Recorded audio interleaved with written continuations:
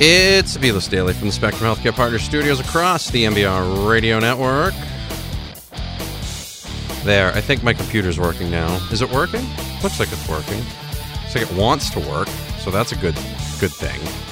Hedging the bets before the storm. Yeah, it's you know what? It's so funny. You almost have to. Like, it's really disturbing how much you have to do that. Like, you never quite know, like, what you're going to have for, like, technology stuff and everything else. Like, you don't know if it wants to work, if it's going to work or not.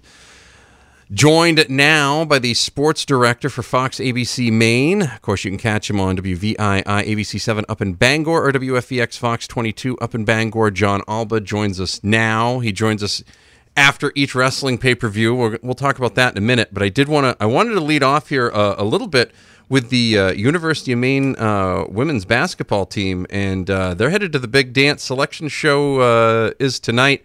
John, I know you like to talk to folks around. Are they going to avoid being one of those like unlucky 16 seeds? Things looking good for that at least? Yeah, I don't think there's any chance they're 16.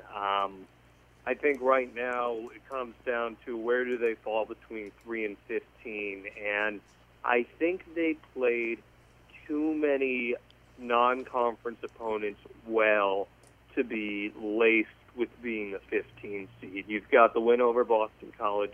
You've got the win over Harvard. They competed with Ohio State. They competed with the University of Miami. And there were a few other games, like the Toledo game, a game they very easily could have won, but they were in it right till the very end.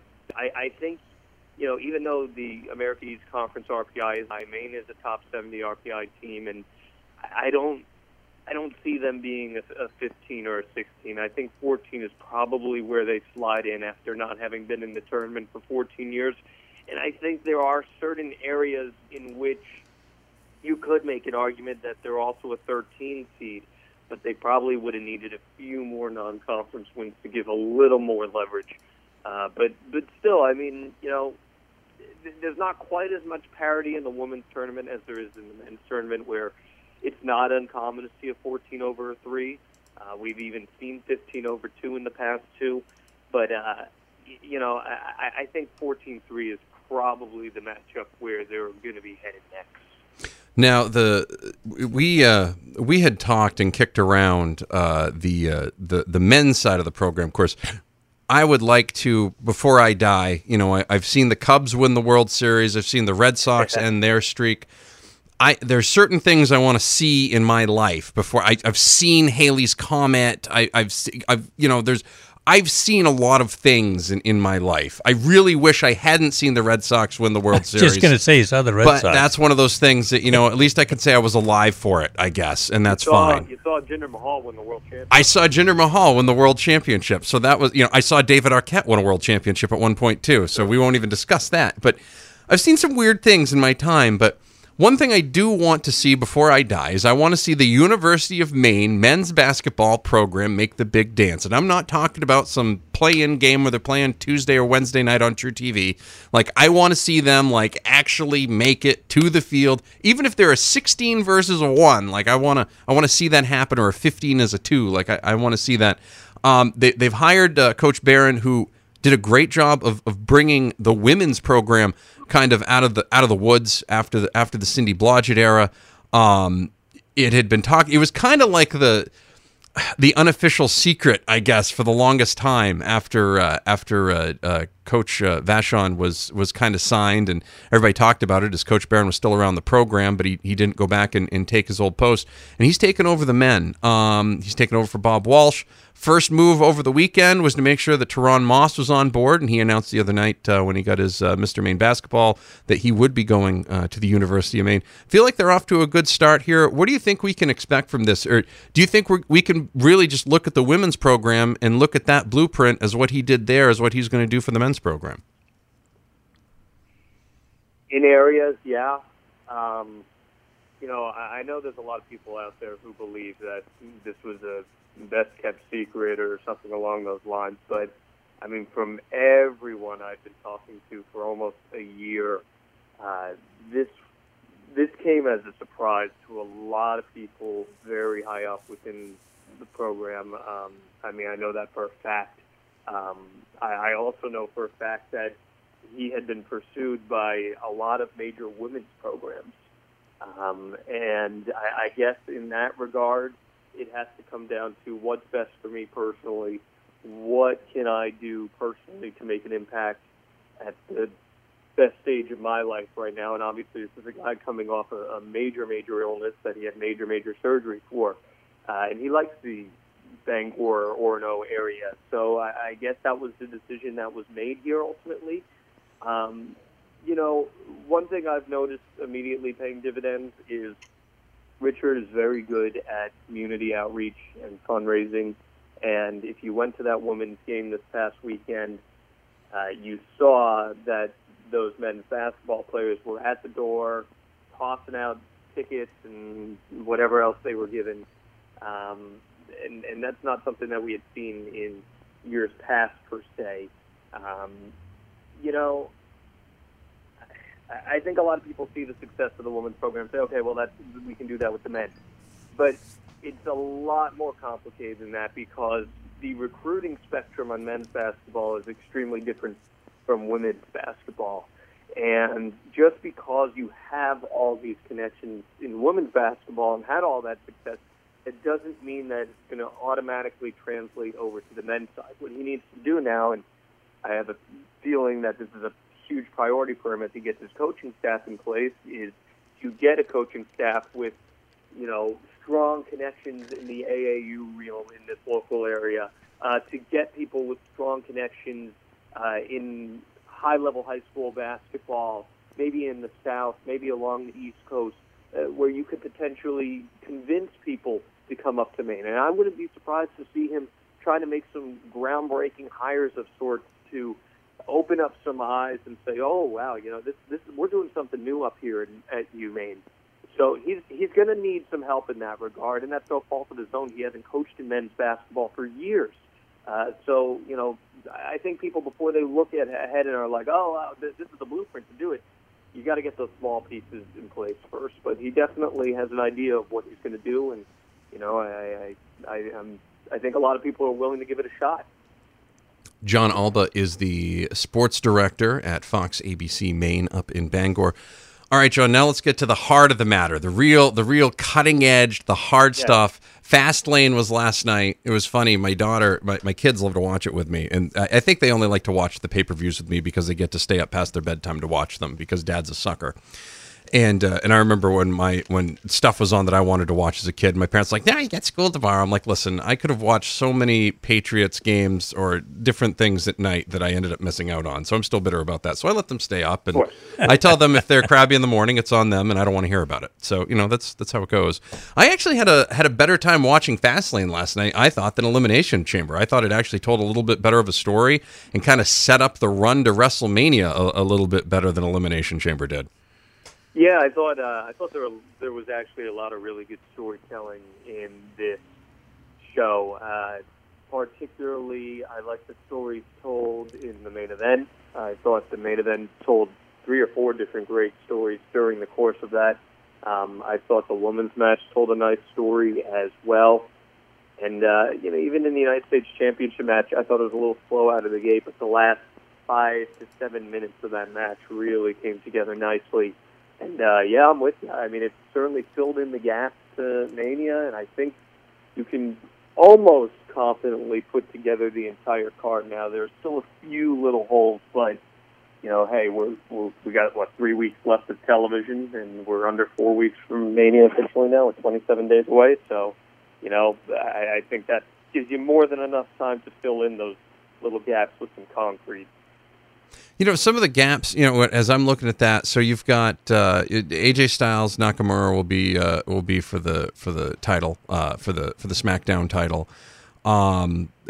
What did you think of the repackaging of Rowan and Harper last night, coming in as the Bludgeon Brothers, and then they made them, look like they came in and they were just throwing everyone around? I thought the power bomb onto the steel steps was excellent. That doesn't get done often enough. So heck of a bump taken there by there. Like that was quite a way to really change up that match, which I think everybody thought was it's going to be another classic. It'll be another classic Uso brothers New Day match. That all of a sudden, the old Wyatt family comes in and just starts literally hammering people with actual hammers. Yeah. It's been since they re-debuted. It's been about 2 months or so. And, I think a lot of people were kind of waiting for this big coming out moment for them, and they certainly had it. I think the hammers are a little hokey, but I highly advise anyone, if they want more info on that, go listen to the Sam Robertson interview with Harper on his podcast this past week, and he provided some insight as to why they're wearing what they're wearing and what this whole gimmick is about. But, what people forget with some of that hokiness is that these two guys are big, mean freaks, and they can go, and I think we're probably going to have too many triple threat matches at WrestleMania this year, but if this ends up being a triple threat tag, you've got 6 guys who all can go, and that powerbomb spot was dangerous on Xavier Woods, and I know they went with that injury, that spinal contusion or whatever they're saying, but man, just take one look at his head on that. Like bounced right off the steel. This was dangerous, but it was also high impact, and they did some really cool stuff on the outside, and they sold this as a major angle. And I'm all for it. I think these 7 guys are all deserving of a featured match at Mania. Now, I did want to ask too. I had read just about everywhere that it was going to be Owens and Zayn again at Mania, but I thought last night's setup kind of set it up so it's some sort of triple threat match, I guess, between Zayn, Owens, and Shane McMahon. How does you kind of had the same exact response I did. Like, what is? I don't understand this one. I really don't. It can't be another triple threat. It just can't be. I don't know, man. So you got a triple threat in the U.S. title match. You got a triple threat in the Intercontinental Championship match. You got a triple threat in this tag team match, unless they throw another team in there. If you're going to do another triple threat here, I'm not sure. Maybe this is a mixed, or not a mixed tag, but maybe this is a mystery partner kind of tag team thing that they're going to do. I'm more worried that we're in the era of the network where you can go as long as you want for a show. Now, I was at WrestleMania last year, and 7 hours was so long. It's Wrestle Kingdom at this point, and just because you have all that time and just because you have all of this talent, while it's nice to get everyone a payday, and you can get as many people a payday in the Battle Royal, it doesn't mean that you need all of these insane multi-man matches, because it waters down the value of the programs for these big matches at your biggest show of the year. And I worry about that because there is so much talent, and everyone, they deserve to be showcased. But look at WrestleMania 2000, where there was one singles match on the card, and that was between Terry and the Cat, and it did everything else is devalued because of that. I agree with that wholeheartedly. I think sometimes they get so into, we got to make it an event, we got to make it this. Like, okay, great. Like, you go back and you watch WrestleMania 1, or hell, even go back and watch WrestleMania 2. There's not a ton of tag team matches. There's not a ton of mixed tag matches. They're not doing a lot of. You save that stuff for Survivor Series. That's when you get the random 5 teams of people that team up together to take on the other random 5 guys. That's what those things are for. When you start making those almost the norm for the big matches, especially for WrestleMania, you do water it down. Because to me, you got that Rousey Angle Triple H Steph thing. Okay, that could be a big one mainstream wise, because everybody knows who Ronda Rousey is. Okay, and everybody really knows who Kurt Angle is for the most part. So you could really do that. But if you've got 15 other mixed tag matches on the card for that, it's like, that's the one we have to pay attention to. So we don't have to pay attention to these other ones. It kind of shafts the other matches on the card when you have it like that and you make them similar. You make a great point, especially with those triple threats, because it seems like that's their answer to everything. Let's do a triple threat. It's like, It's either that or the old Teddy Long. Let's do a mixed tag match. Like it's the 6-man tag. I just worry. I just worry that it's just too much, and it does become devalued. When you first heard the announcement of the Seth Rollins, Finn Balor, Miz triple threat Intercontinental Championship match, which was the first triple threat match announced, you're like, oh, okay, that's cool. That's something different. Showcasing two really amazing athletes in the Miz, who can talk his way out of a box. I mean, you're like, okay, that's something special. Well, now the U.S. Championship's going to be a triple threat, and maybe the Tag Team Championship, and maybe another one. So it's not quite as special, and WrestleMania should be for special things and special attractions. So, I worry in that regard. Were you surprised at all that Asuka came out and challenged Charlotte last night after her match? No, I think I mentioned that on our last segment, too. I mean, I fully expected this to be the direction for both of them, and especially how Raw was set up last week with Nia Jax crying and doing the whole thing with Alexa. I'll tell you this, seeing the segment unfold in front of my eyes, it really hit me that I think Asuka Charlotte is the biggest and the most important women's wrestling match WWE's ever put on. And, a lot of people will talk about Trish and Lita, but the division was nowhere like it is now 15 years ago. And Bayley and Sasha and NXT Brooklyn, which I was at that match, and it was one of the best matches I've ever seen in person, but that was one of those stepping stones kind of thing for them. This is main roster. This has a chance to be the single most important and high-profile women's wrestling match they've ever had, and I expect them to absolutely tear the house down. And I wouldn't hate if they opened up the main show. I think it would be a hell of a way to set the tone for WrestleMania if they did that. I wouldn't be opposed to that either. In fact, I could, that was one. As soon as that happened, I was like, you know what? And she came out last night. I'm like, yeah, I could see that. Like, that's one of the matches I immediately look forward to. Cena Undertaker, is that really going to happen? There's still one more ride left in the Undertaker. I almost feel like that cheapens something, doesn't it, from last year? Because it kind of felt like a finale last year. Like, what's he going to leave behind this year? His boots? Like, he left the gloves behind last year. Like, does he leave the boots behind so that we absolutely know he's retired? Like, how does this whole thing work? Maybe that's what they do. Again,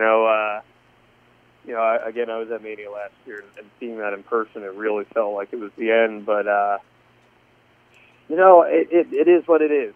And, the match, I haven't seen a lot of great stuff from John Cena since Survivor Series, but at the same time, it's a huge main event caliber attraction match that would probably close a show. And, there's a lot of people who are poo-pooing the story that they're telling right now with John Cena.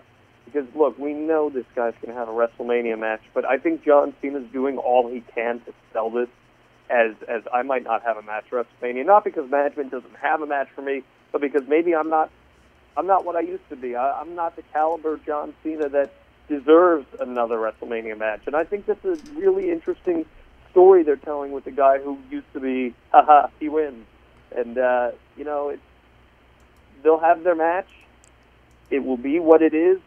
They can tell a nice story, I'm confident, and, I would hope those wheels are put in motion tonight or tomorrow, because I don't think you should tread any more water on that, because I thought that six-man main event was excellent last night, and I thought Cena nudging the cameraman away at the end of the show was really a nice touch, and I look forward to it. I agree. I really like that one too. I thought that was all pretty well done. I look forward to Styles and Nakamura.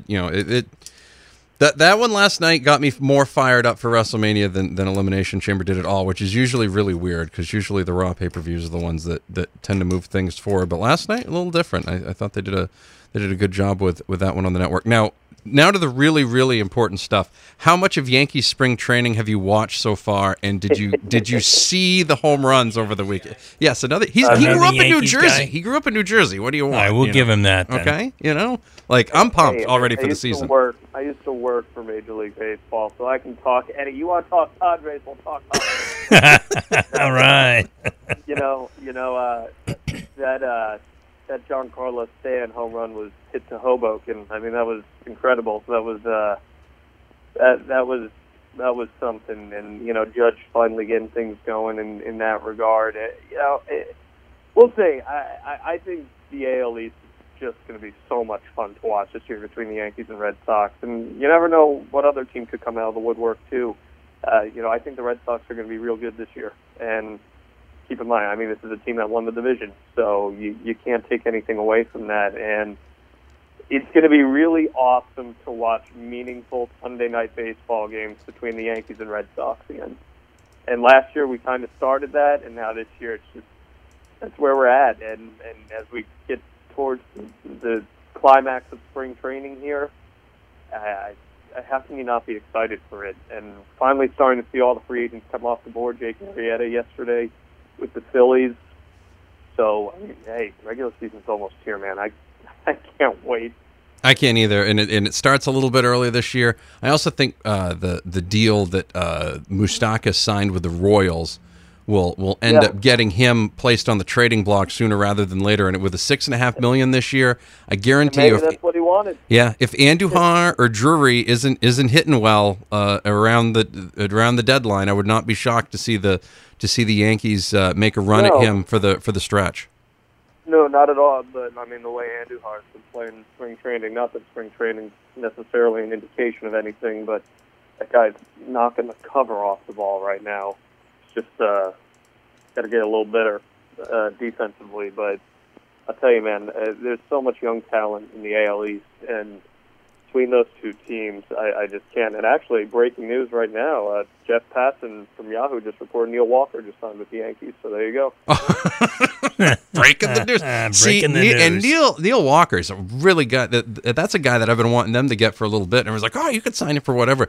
The guy can hit. I mean, he's a good veteran. I mean, that's a solid move, especially when you were thinking about maybe having Torres play at second or whatever. But now that really alleviates some stuff. That's a great move by them, and I bet they got him for almost nothing.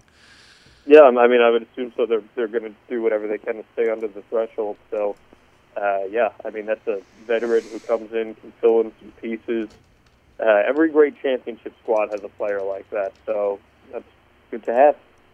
Jon Alba joins us on the regular from Fox and ABC up in Bangor. Of course, you can find him online. Just look for Jon Alba on Twitter. And any big events coming up wrestling wise that you want to mention? Like I said last time, we got Limitless Wrestling on March 30th. I actually today, if you go to limitlesswrestling.com, I dropped a column. I don't know if it's officially dropped yet or if it's dropping later tonight, but a column talking about one of the hottest competitors, Danger Kid. And that card is just so freaking stacked, man. March 30th in Westbrook. I cannot wait. I just did the IWE shows in Brewer this past week, too. Next month, ODB is going to be at IWE in Brewer, who I always enjoyed during her time at TNA. So I'm excited to work with her. Jon Alba joins us after all the wrestling pay-per-views. We will discuss him. We will talk to him in just about 4 weeks, I guess. Right? 4 weeks from yesterday is WrestleMania. 4 weeks from yesterday. Getting fired up. I guess I'm going to have to start my marathon viewing because I try to watch all the WrestleManias leading up to the WrestleMania. It's a difficult thing to do. Like I used to have to order the DVDs and then watch them back and forth and then switch out the DVDs like every third one. So it's a little easier now with the network. On Living the Gimmick, my podcast, in the coming weeks, we're going to do a watch-along of WrestleMania 17. That's what the fans voted for, and that's one of my all-time favorite shows, so I can't wait. That was a good one. Right in the mood for WrestleMania. Yeah, that one. Nothing will ever top WrestleMania 3 for me, but WrestleMania 17 would probably be the second one. That would probably be number 2. Like, I don't know. There's something about Hulk and Andre that will just live forever in your mind, you know. And I can't wait for that Andre thing to be on HBO, but we'll talk about that next month. John, thank you very much. We'll talk to you soon. Thank you. Appreciate it. Take care, John. Thank you. That is Jon Alba. He is the sports director for Fox and ABC Maine in Bangor. You can follow him on Twitter. Just look for Jon Alba. We will take a break. We will have more around the corner. Maddie and Wing on the B-List Daily from the Spectrum Healthcare Partner Studios across the MBR Radio Network.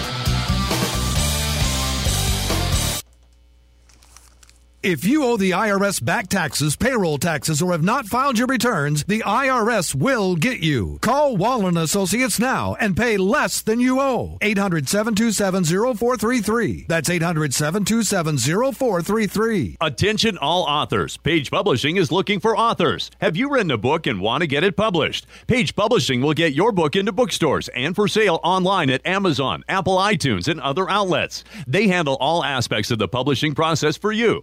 Printing, cover art, publicity, copyright, and editing. Call 800-501-3689 now for your free author submission kit. That's 800-501-3689 for your free author submission kit. Again, 800-501-3689. Attention small business owners, you know how hard it is to get funding to